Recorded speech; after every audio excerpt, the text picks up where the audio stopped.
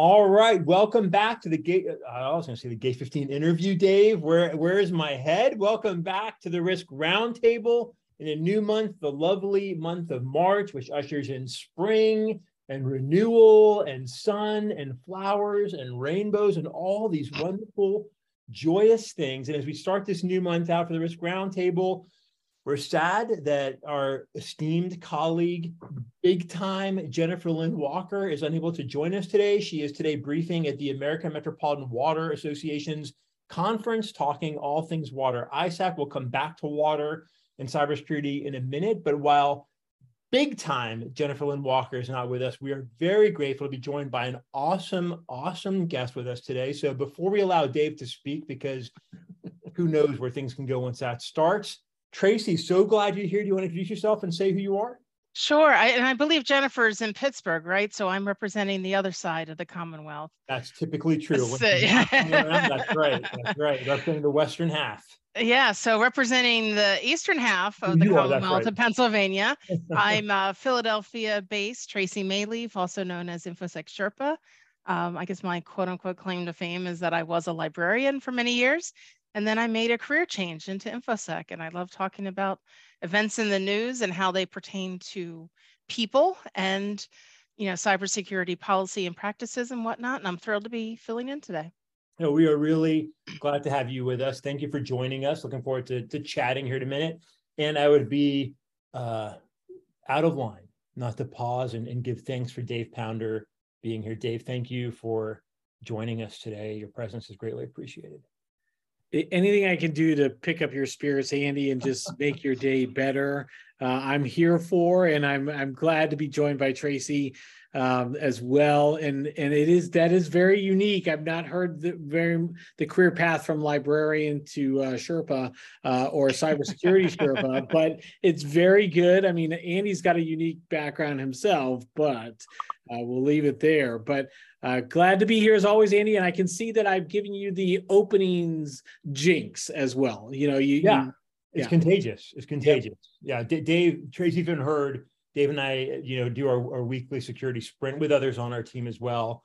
And over the last 9 weeks or wherever we are now, Dave has yet to open the show up smoothly. So we're hoping that one day it'll go as scripted as planned. But Dave, we're not judging. Obviously. No, not at all.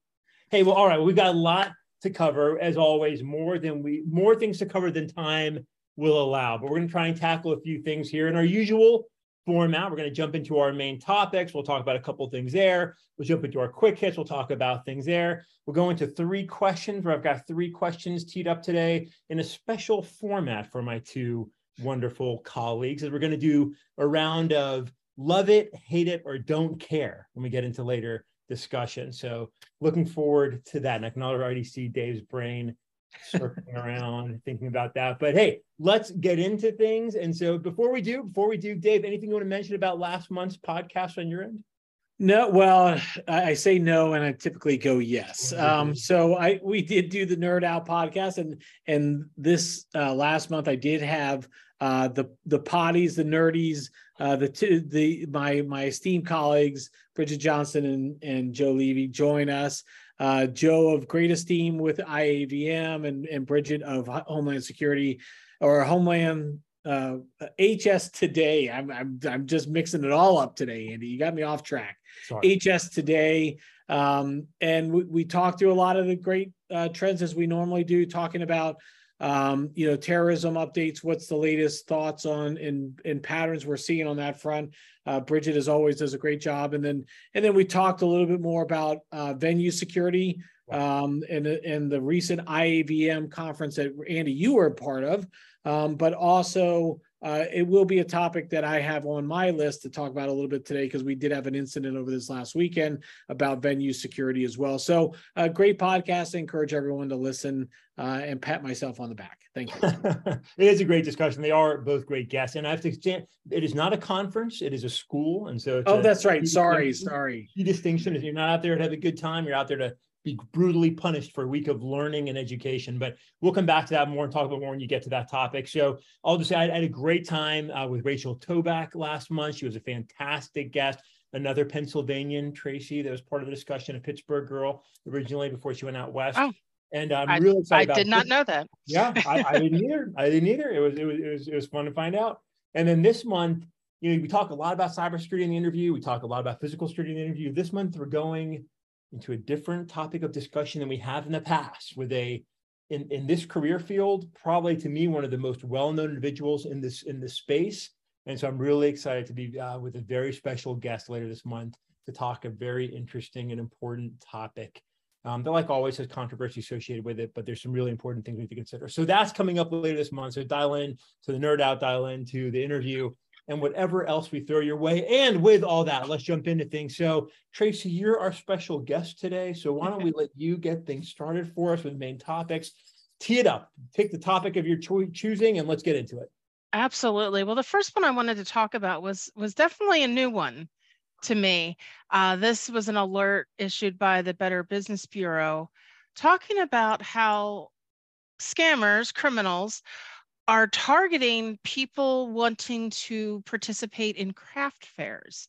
Vendors would want to participate in craft fairs, and you need to buy a table. It's a less expensive version than RSA, I guess, or some sort of cyber. I'm not picking on RSA, but any sort of corporate conference. Those you have to buy a table and a booth and all this stuff.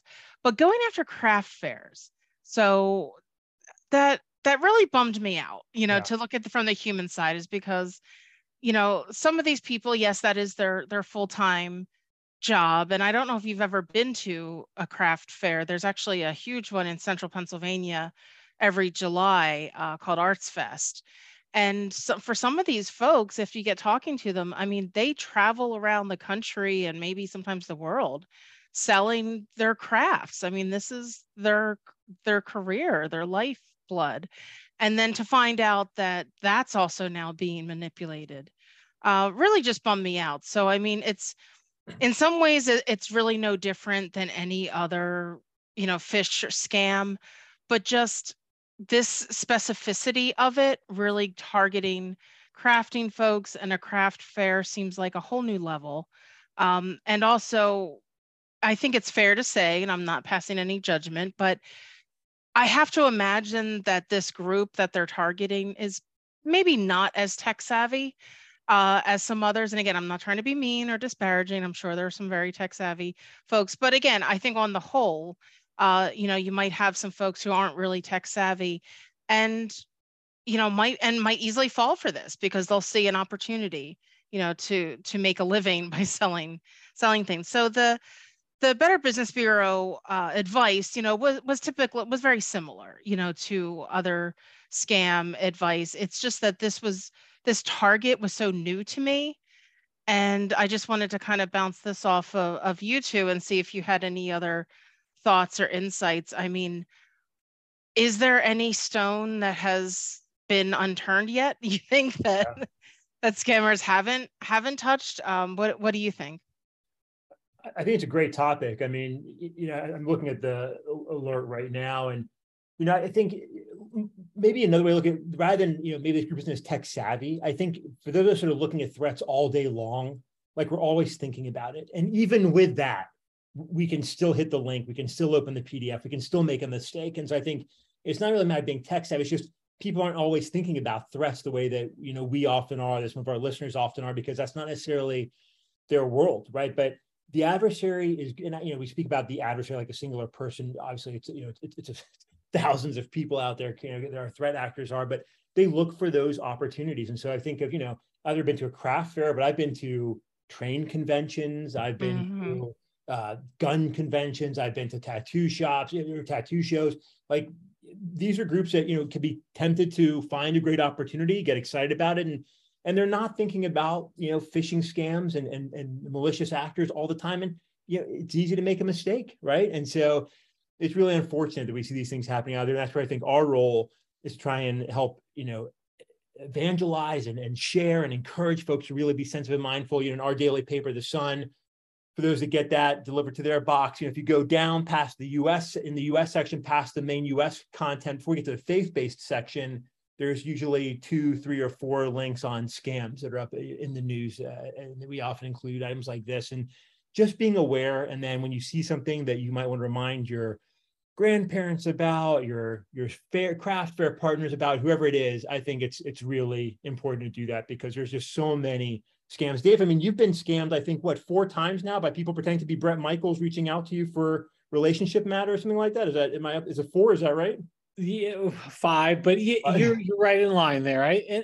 And yes, it's easy to fall in. I think this. I've not heard this before. You brought this up today, Tracy, but it does just kind of, it continues to ring true. I think from all of what we see, it's sad, like you said. I mean, it's sad that this is where we're at, right? But like, I mean, again, and I'm sure there are some people who make very comfortable livings doing the arts and crafts and collectibles and all this stuff. I'm not saying that at all, but these threat groups, they look for any potential vulnerability to make any amount of money.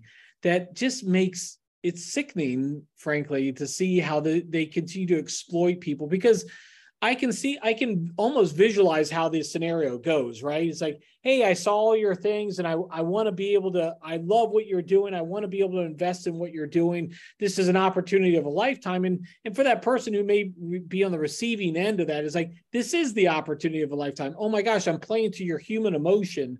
I'm playing to those things that finally I'm discovered, finally I'm there. And I'm just using one type of scenario. I'm sure there's a lot of different ways that this approach can go down, but there's a lot of opportunities there for people to be easily manipulated. And it's just very, I mean, that's where we are today. And it's very sad. I mean, but I mean, this type of group today, it could be, I mean, we see it preying on the elderly, preying on parents, preying on any type of human emotion to get somebody to not think about, is this really legit or not? And what are my actions? I mean, really, what do we keep talking about on some of these? Is like, hey, like, take a step back, look, breathe for a minute, and then really evaluate, is this something that is likely? And then go through your checklist. What do I need to look at when I see these type of things? What, how do I do it? And the Better Business Bureau, I think it's completely underrated as terms of government agencies that we tend to forget about. It seems like that's like a bygone era, the Better Business Bureau, but they do put out a lot of great insights. And I appreciate you bringing this up, Tracy. It's really important. Yeah. And I also just want to mention too, and I read through the advice that they gave. It's kind of a double-edged sword, because on the one hand, they are giving good advice. I'm not saying that they're not, but scammers are very sophisticated, because one of the advice is, to do your research, do your homework. Does the craft fair have a website and things like that? True story. Back in my SOC days a few years ago for a global company, there was a major medical conference that was being spoofed, and that people were falling for, making their hotel reservations, making a hotel deposit. So the housing desk was somehow spun off into a clone. And I remember dealing with that. I actually created images to show people the real site versus the fake site, and they almost looked identical. I mean, I had to do one of those like highlights magazines, can you spot the difference sort of thing, and do a markup of one of them to show them. And that's the only thing is that, and you mentioned a checklist, which would be perfect, because they don't have that here, but that's what I'm thinking of. They're telling people to look in and do research, but if you can, you could easily be fooled by a fake website. So yeah, and they kind of drill down and focus more on how are they asking for the money, which I think is ultimately the best thing to keep your mind focused on. Are they sending you to some site that looks wonky? Are they, asking you to do something that seems very unusual? That's not, not a credit card or weird thing. So like a site that looks weird. I think they gave an example of, just to, they're asking for gift cards or things like that. I think that should probably be the bigger focus, because so many people, and I've seen it, in the real world, in the wild, that like huge international conferences can get spoofed. I sure as heck think that some craft fair could easily be spoofed. The craft fair may not even have a website, but a scammer could create one. Yeah, that's right. That's right. So, you don't know. So that's why this article just really impacted me, because I thought that they didn't really go far enough, in my opinion, with how to assist people, because the research you find still might not be real, and if you're not trained in it, and like Andy said, if you don't look at it every day, it's easy to be fooled.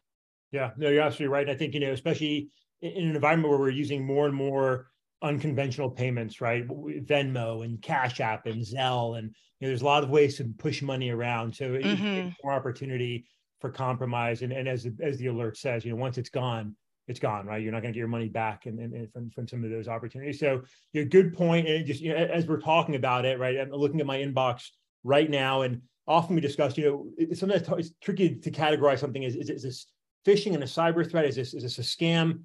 There's a lot of bleed over between them, right? But just as we're sitting here, I'm looking at a lovely message from Download Statement Online. A nice phishing email with a malicious attachment of some kind, and I get those probably 3 times a day, right? And I think of the vast number of the same Asian woman who reaches out to me on Twitter and WhatsApp under a variety of different names. It's a fake picture, obviously, but constantly, right? Scams of, I'm interested in you reach out to me.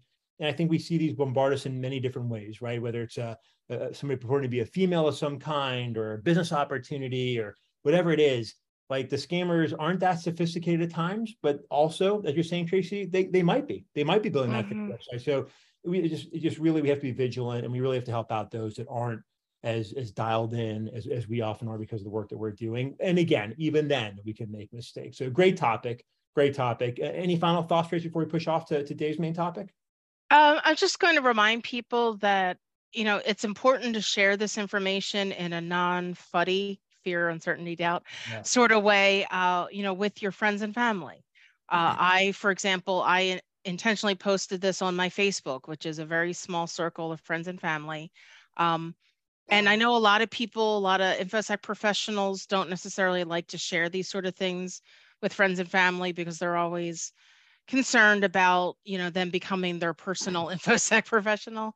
Yeah. But, we need to get this information out there. And I felt like the craft fair scam was important enough to put up with any follow-up questions, because I can think of actually a cousin who does some crafting. So just, if you hear about these things, like this, just be sure to share. If you don't want to answer follow-up questions, then provide a resource that will, proactively, and handle it that way. Because if we don't share our knowledge with people, they're just going to fall for it and then come to you after they get scammed, when you can't do anything for them. So it's better to be proactive, deal with questions first, because I've gotten those phone calls from family members after the fact, and there's nothing I can do for them. Yeah, that's absolutely right. So, hey, I appreciate it. It's a topic we don't get into often on the roundtable. It's a topic worth pausing and sharing about. So I appreciate your teaming that up as our first topic today. We'll share the alert. If you have questions, feel free to reach out to us. And again, if you are a Sun subscriber, scroll down in the US section. You'll see usually a handful of scam updates there. We can't include them all, because frankly, that could be its own publication, but they're out there, and we should be attuned to them. We should share about them. So Tracy, thank you. We're going to move over. Dave, I think we're going to throw you the ball. I know you've got a pretty big topic to cover. We won't get into the details of it, but I think there's definitely worth raising and putting on the radar. You want to take the ball? Yeah, and it kind of ties into some of what Tracy's just been bringing up is last week, and I teased this on the Security Sprint podcast, which you'll have to listen to as well. Andy and I going through the news, but really the on March 2nd, the Biden administration announced the National Cybersecurity Strategy. Got a lot of press, a lot of different parts of social media, online, on websites, on news broadcasts as well. It's a really important document. It's really important for individuals and organizations alike to really look through this and just understand the strategy moving forward that the administration is putting out. And again, I think it's important because the work that's been done through various administrations over the years has really been paying dividends over the last couple of years. I think we've seen a lot of positive developments, a lot of prioritizations. I think we can say in some spaces that there's been impacts with government involvement around critical infrastructure, around ransomware threats, and going after some of these threat actors. Still a lot of work to be done. There's still a lot of groups out there. We're still, Andy, I think we've been talking about the Oakland, city ransomware attack. There's still a lot of people that are still falling victim to this. But with the announcement of the strategy, it really helps us understand where we're going, at least where the United States is going, and hopefully with their partners as well. Just to give you a couple key elements from there, there's a couple to understand where they're going. They really are taking a fundamental shift in how they allocate roles, responsibilities, and resources within cyberspace. And two really big important factors. We must rebalance the responsibility to defend cyberspace by shifting the burden for cybersecurity away from individuals, small businesses, and local governments, and onto organizations that are most capable and best positioned to reduce the risk for all. I mean, people can look at that as a good way because, look, some of these individuals, small businesses, and local governments, they are simply resource constrained. We've talked about that time and time again about, people wearing multiple hats and people bearing the responsibility of managing their family life and day-to-day family responsibilities. And all of a sudden they see this phishing email and they fall victim to it. There's a lot of things that are going on there. So I think there's a really important nugget in there. I think there's a risk of overreaching sometimes, but hey, let's see how that plays out. So that's the first part. The second part is we must realign incentive to favor long-term investment by striking a careful balance between defending ourselves against the urgent threats today and simultaneously strategically planning for investing in a resilient future. And they goes into the vision. They talk about being defensible, resilient, and values aligned. And then they talk about the approach. And I think this is one area I'll hit, and then we can talk about it. But it's really about building and enhancing collaboration around 5 pillars. So the first one is defending critical infrastructure. I think that's a really understood and appreciated area, especially with what we've been seeing on infrastructure, attacks on critical infrastructure over the last 2 years. Disrupting and dismantling threat actors, and really looking at, I think, again, this is something that I think has been very positive from the U.S. government and across other governments as well, to really strategically employ the tools to disrupt adversaries, engage the private sector. So again, talking about that engagement between public and private sector, and then addressing ransomware threat with a comprehensive federal approach. All really positive areas. Number 3 on that, the third pillar is shape market forces to drive resilience and security. And really just promoting privacy and security of personal data, shifting liability for software products and services to promote secure developmental practices, and so on. But here's where I want to talk. Well, and there's a 5th pillar: forge international partnerships to pursue shared goals, which again, I think wholly applaud. I think there's been a lot of work here. The one I want to talk about is investing in a resilient future. And I think this is where really as organizations, there's a lot of opportunity. It's their 4th pillar, but there's 3 elements of it: reducing systematic technical vulnerabilities in the foundation of internet and across the digital ecosystem, while making it more resilient against transnational digital repression. We've talked about the number of vulnerabilities that are being exploited on a day-to-day basis. Andy, in the security sprint today, you talked about how the number of vulnerabilities that have been, that are being targeted have almost increased 3-fold since last year. And then also in the CrowdStrike report, there's a CrowdStrike 2023 threat assessment report that's coming out. They did a release of the press information earlier last week, but it'll be coming out in full later. They talked about just threats continuing to go after these vulnerabilities over and over again in different ways and creative ways, because organizations just frankly are not responding or addressing them as fast as they need to. Talking about then another part of this investment in resilient future is prioritizing cybersecurity research and development for next generation technologies, fully applaud. And then finally, developing a diverse and robust national cyber workforce. This, Andy and Tracy, this is an area that is critical. I think it gets underappreciated. I think in so many ways, it is the workforce, the organizations today put it upon the individual to develop themselves versus really developing and providing the structure to go after certifications and advanced learning and training. Now, granted, some organizations do this. They do provide funding for this.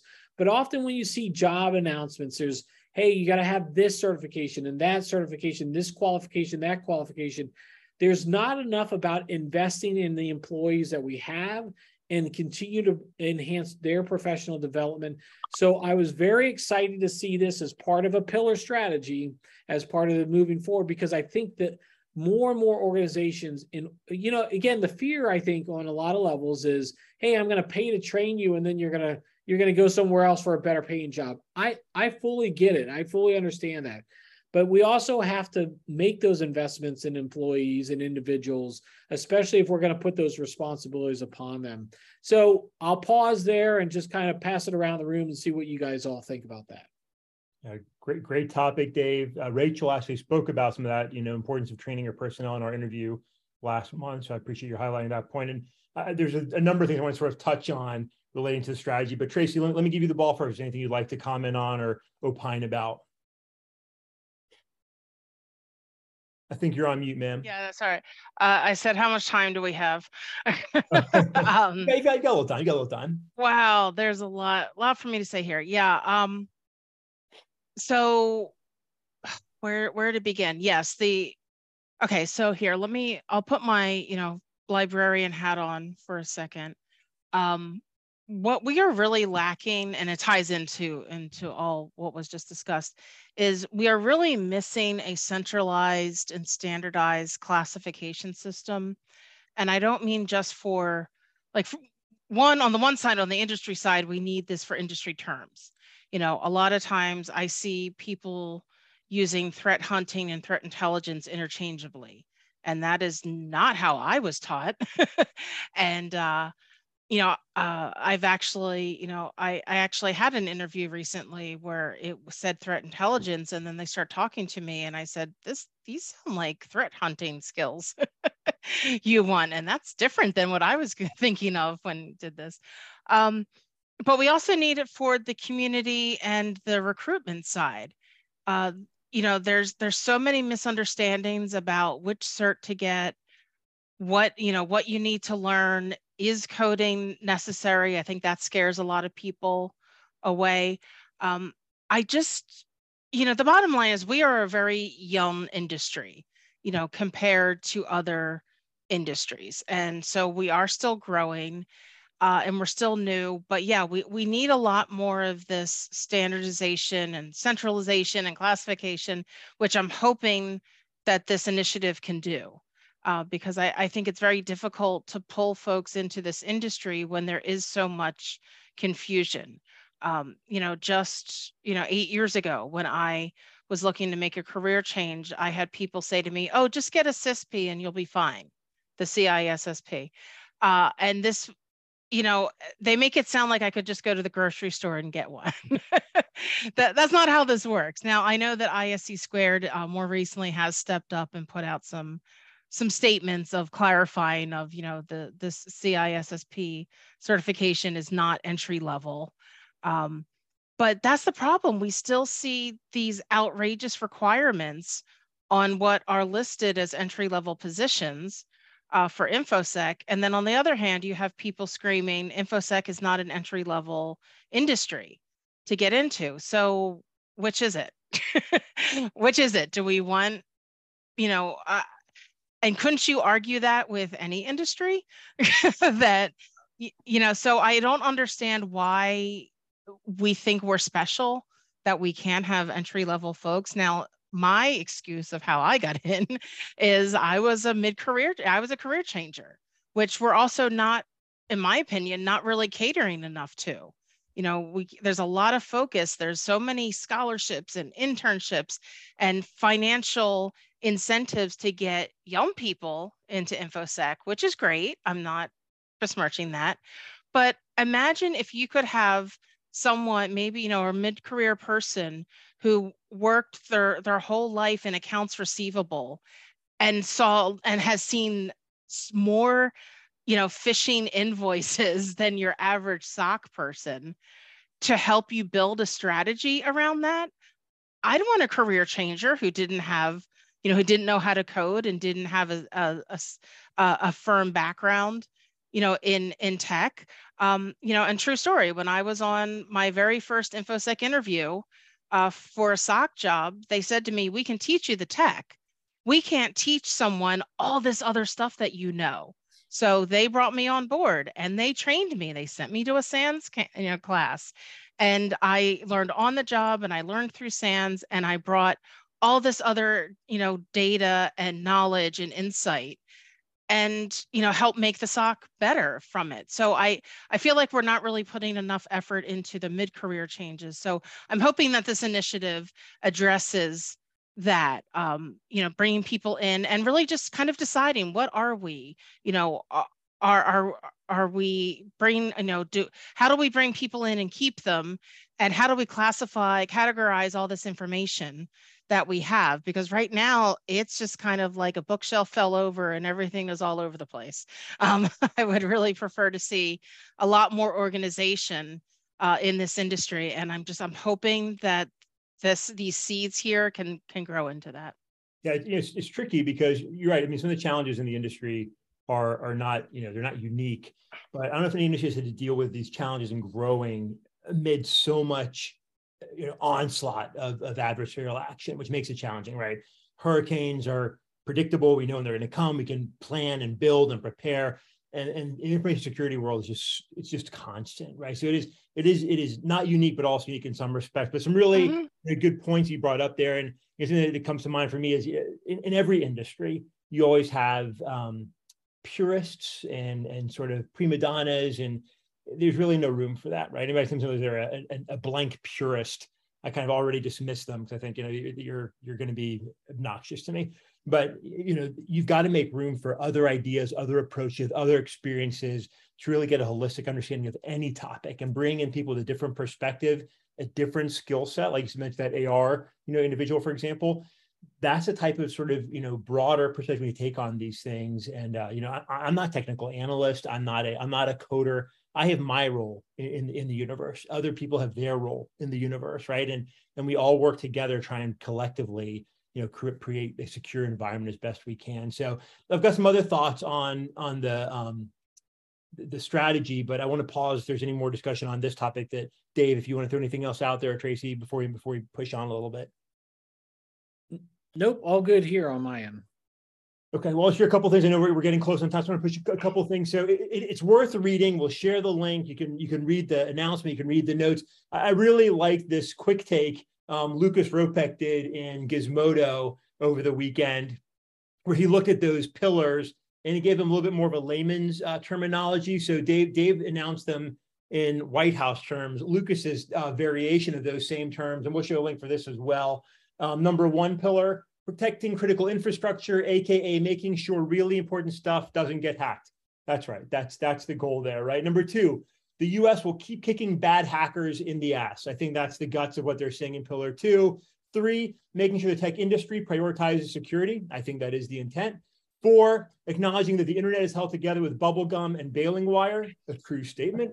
Five, make sure the rest of the world is on the same page about kicking bad hackers in the ass. Lucas, good summary. I think that does capture the spirit of it. I'll say I've seen a lot of commentary in different groups, different circles on the likes and dislikes of the strategy, the likes and dislikes of potential regulation, which I think is where the administration is coming from. We'll share links. The House Homeland Security Committee immediately put out a statement sort of pushing back on regulation. They've been pushing back on regulation and regulation language since the Republicans took control of the House. So there's definitely a lot to be figured out in the weeks ahead. Some industry folks are on board with the direction the White House has taken. Some are not. There's a lot to look at, a lot to consider. We'll share the links to both the primary source here and some references. But I want to take a minute to pivot to a related topic that once this came out, I should note the strategy was sort of teed up while I was in Pittsburgh. Assistant Director Jenny Sherlow was also in Pittsburgh, speaking at Carnegie Mellon, where she sort of teed up some of the direction this was going. And we'll share the link for her speech there from CISA. But just after, at the end of last week, the EPA came out with an important announcement regarding water cybersecurity. So let me pull up that announcement, which is buried here in my collection of links. And so here we go. So on the 3rd of March, EPA takes action to improve cybersecurity resilience for public water systems. Basically, they're saying, hey, states, you've got to incorporate cybersecurity into your audits of water utilities, right? That's another level of attention that hasn't otherwise been there. And so there's been a lot of coverage of this, a lot of response. Again, we'll share links. The always reference on this podcast, Catalin Simpanu did a nice summary over the weekend in Risky Biz News. And I want to reference, I think we mentioned big time Jennifer Lynn Walker. Jennifer was quoted in a couple publications, SC Media, and also Sean Lingus and CNN, where Jen speaks here. I'm going to quote, that greater public attention on the issue, water security, has brought improvements. The Water Information Sharing Analysis Center, the Water ISAC, an industry hub for cyber threat data and best practices, says membership now includes facilities that provide water to most of the U.S. In quotes, multiple water sector associations embrace the need to help water systems bolster cyber resilience. Jennifer Lynn Walker, the Water ISAC's Director of Infrastructure Cyber Defense, told CNN, the larger systems have been leading the charge for years, so I think we can adapt that effort toward the medium and smaller systems for the greater good of the sector. Read more about it. We'll share the links for the EPA announcement, for some of Jen's quotes, some other references talking on that topic. Good discussions being had, sort of pointing the direction the administration's taking and pushing some regulatory oversight on cybersecurity matters for critical infrastructure. So a few interesting things here. Before we move into our quick second round, Dave, Tracy, anything you want to add on this topic? No, just I'm happy to see, and since I am from Philadelphia, I do say it water. I am thrilled to see the water utility getting the attention it deserves. I feel like it gets overlooked. I think utilities in general get overlooked. I feel like electric probably gets the most because that impacts people more immediately. But yeah, if you can't, look at the folks in Flint, Michigan still dealing with that, and as far as we know, that wasn't any intentional sabotage. But can you imagine, your life if you have to boil all the time because your water utility is under ransomware? So I'm glad to see that it's getting attention. Yeah, it's our infrastructure is in desperate need of some updating. So I'm just thrilled to see this happening. Yeah. Water, I mean, to me, is one of the two most critical lifelines, right? I mean, you got to have water, you got to have power. Those two, above and beyond everything else, the most critical of critical infrastructure. And I'm really grateful that our team's able to help support that critical sector, physical and cybersecurity. Dave, anything you want to add on that sensitive topic? No, I just further evidence of why Jennifer is just the big time. I mean, to be quoted like that, I'm sure she's fielding media requests right now. So yeah, Jen, thanks for even putting up with us. Now completely agree. So hey, let's go into the next round. We got to do this quick, team. So Dave, we'll start with you this time, and then we'll come back to you to wrap it up. Tracy, Dave, second round, yours. Yeah, so I'm going to just call out, this is something I've talked about in the past on Nerd Out and some other places. Over the weekend, there was a stampede incident at a concert. One person died, 9 people were hurt. The cause was attributed back to some people were hearing gunshots, and regardless of what it is, it just speaks to, again, what we're talking about. And I know concerts happen year round, indoors, outdoors, all over the place. We do get into starting to see with the warmer weather, more of these type of events start to do moving outdoors.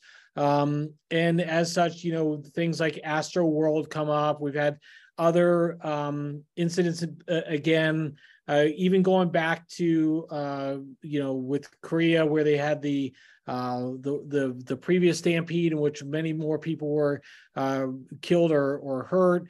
These type of things are happen when we get into crowded spaces. There's a lot of things that can set people off, especially where we are with violence today and the various incidents that we've seen. Again, that's not a political statement. It's just a statement of what we see in the news. People are concerned about this, and when they think they hear something, it causes panic and concern.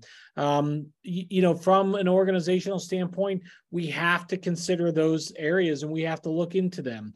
We have to be able to assess those type of threats and risks and potential scenarios. And then how do we build our, access points? How do we build our incident response? How can we control or mitigate or reduce the level of risk to the point where people get seriously hurt or even killed? And so I think as we are venue planners, if you're out there listening, these are the type of incidents that we get concerned about. And whether it's a big venue or a small venue, it really doesn't matter. We need to think through these processes. We need to train our employees on how to respond to them. And we need to do some exercises around them. Because again, until you feel some of those, and you can't replicate everything. You can't replicate a wave or a stampede, but you can replicate responses and you can do the best you can. It's not a reason not to try it and not to do it. So with that, I'll pause there and capture your guys' thoughts. Yeah, a good topic, an important topic. I'll come back to that in a minute, but I'll give Tracy a chance to comment if you'd like to, Tracy. No, I mean, yeah, it's just another risk factor, for these, physical security. I don't, now correct me if I'm wrong, it just from my observation of being in the industry a few years, it feels like a lot of InfoSec folks don't or rarely intersect with the physical security, and they probably should more often, even if just for communication aspects. So, and again, making sure that things are in place so that a malicious actor can't intercept and maybe provide false information and cause a panic. Yeah. So yeah, there's definitely an InfoSec layer to the physical security that I think needs to be explored further.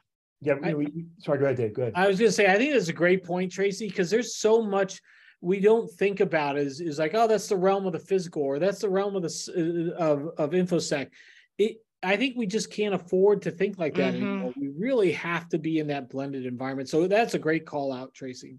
And that's my biggest concern is somebody manipulating the communications.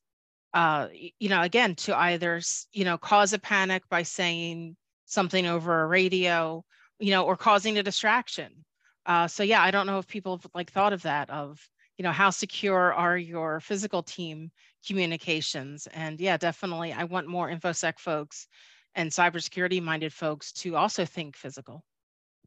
Yeah, and that's a topic we talk about all the time here, right? We talk about blended threats all the time. An important topic, right? That potential for crossover effects. And to your point, Tracy, the ability for the adversary to manipulate physical systems, may send out an alert or a warning, cause some kind of panic, which could result in serious physical consequences, a definite threat. And we've seen emergency systems be compromised in the past any number of ways. So a great topic, Dave. On this topic specifically, I had the chance while I was out in Pittsburgh last week to sit and interview Dr. Keith Still, and we'll share the link for his Twitter feed. Just an absolutely remarkable individual, a Scotsman. He's done some great work in the UK and internationally, everything from the Hajj to the Queen's funeral to smaller scale events, looking at crowd management, crowd security.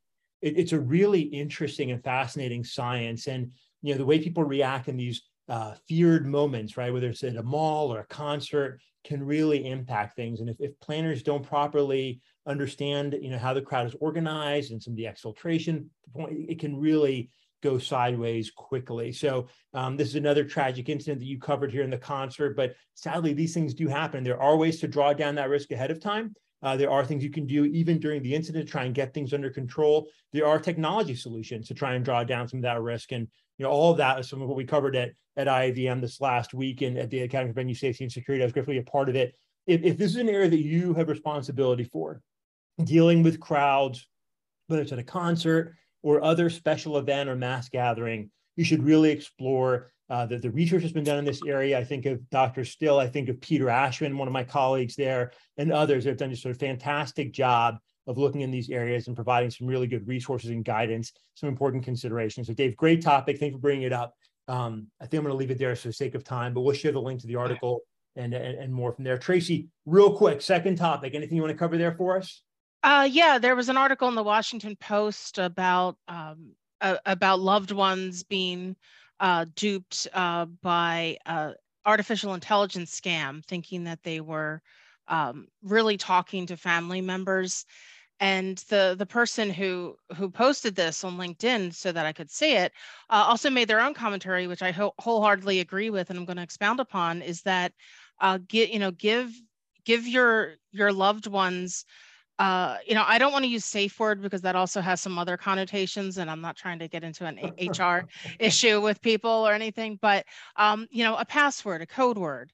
If you think that someone may be trying to pretend to be your uncle or your child or your something like that, have some validation system in place that isn't easily searchable using open source intelligence, something that only they would know that hasn't been posted somewhere.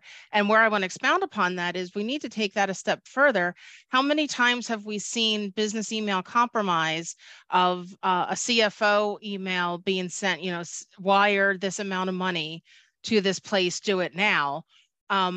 Maybe we need to work in some of these code words and passwords into businesses to try and cut into this business email compromise. It's one thing when you're dealing with friends and family, that's going to definitely be a lifestyle change, right? Of, trust but verify in your home life.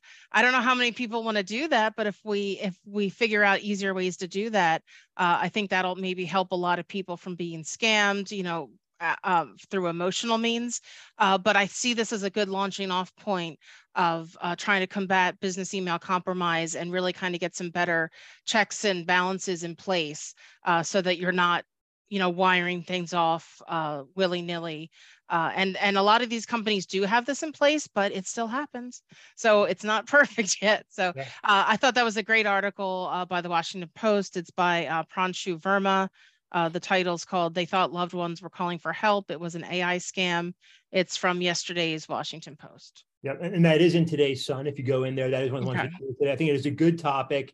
And we're not judging anybody's kink or use of safe words. That's your own business, and we do whatever you like. But you think about that, right? There's safe words, and it's almost like a type of MFA, multi-factor authentication, right? Something you have, something you know, something you are, and having some kind of terminology that is not, like I said, publicly accessible. That whether I'm the CEO, CFO, or I'm Uncle Johnny or whoever, we can pass to verify another layer of security. That's not a bad thing, although it adds some complexity. A good topic. I won't say any more because I've got to respect our schedule. Dave, anything you want to add on to that topic? Are we talking scams a little bit today?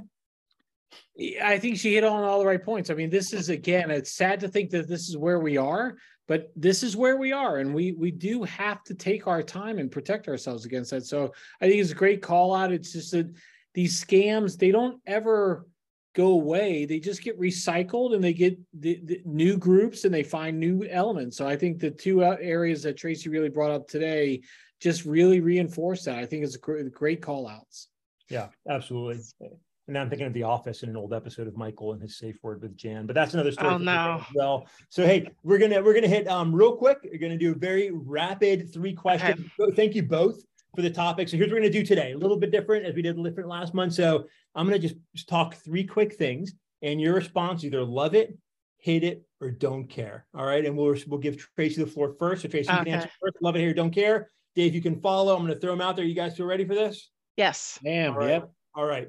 First one, if you and don't care also goes if you don't know, right? So first one, CISA, Cybersecurity Strategy Agency, just did a massive changeover of their website. Initial thoughts, Tracy, love it, hate it, don't care. Haven't seen it yet. Fair. Dave? I haven't seen it yet. All right. Okay, well, there you go. There's some information right there. But for me, I'm going to say overall, so far, hate it. All right, moving on. Carson Wentz. I'm here with an Eagles fan. I'm here with a Cowboys fan. Carson Wentz, former Eagle, He's now been on, I think, like 20% of the NFL's teams in his short career. Recently just dropped by the Washington Commanders. Thinking of that move, Tracy, love it, hate it, don't care. Don't care. Don't care. He's no longer an Eagle. Don't care. That glass-kneed ginger, just needs to retire. Dave. I'm hoping that Carson Wentz will go to another NFC East team so he can have just a similar success, failure there. So I'm here for him to go on to the Giants. I was just going to say the Giants. Go. Yeah. About the franchise tag. Oh God, the Giants. I've heard talk of him going to Buffalo as a backup to Josh. Oh, haven't those people suffered enough? I mean, come on. All right, last one. Creed 3 is now playing. Ant-Man is now playing as the MCU continues into eternity, and a new Indiana Jones movie is on the way. All these long, never-ending movie series. Love it, hate it, don't care. Ugh, don't care. Yeah, I'm actually starting to hate it, and so I never thought I'd get to this part with some of this, but it just continued too much of a good thing. You can never get Indiana Jones 4 out of my head now. I saw it. I can never erase it. I would have just loved to stop with the Last Crusade, but here we are trying. We've got number 5 just to pretend like number 4 never happened. Yeah. Well, what movie I think of that happened in a movie series where Terminator, right? Terminator did one. Oh yeah. A couple variation. They were like, oh no, those didn't really happen. So hey, team, good answers, great topics.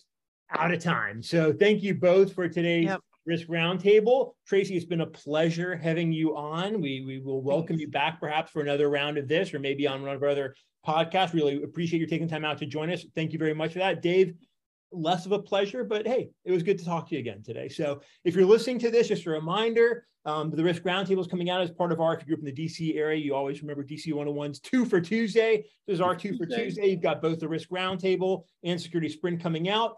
Take a listen, enjoy those, the Nerd Out, the Gate 15 interview, and anything else that you like. Thanks for joining us today. To my guests, thank you so much for being with us. Have a great day and try to be at least somewhat, kind of, reasonably safe. Have a great day. Thanks for listening. Bye.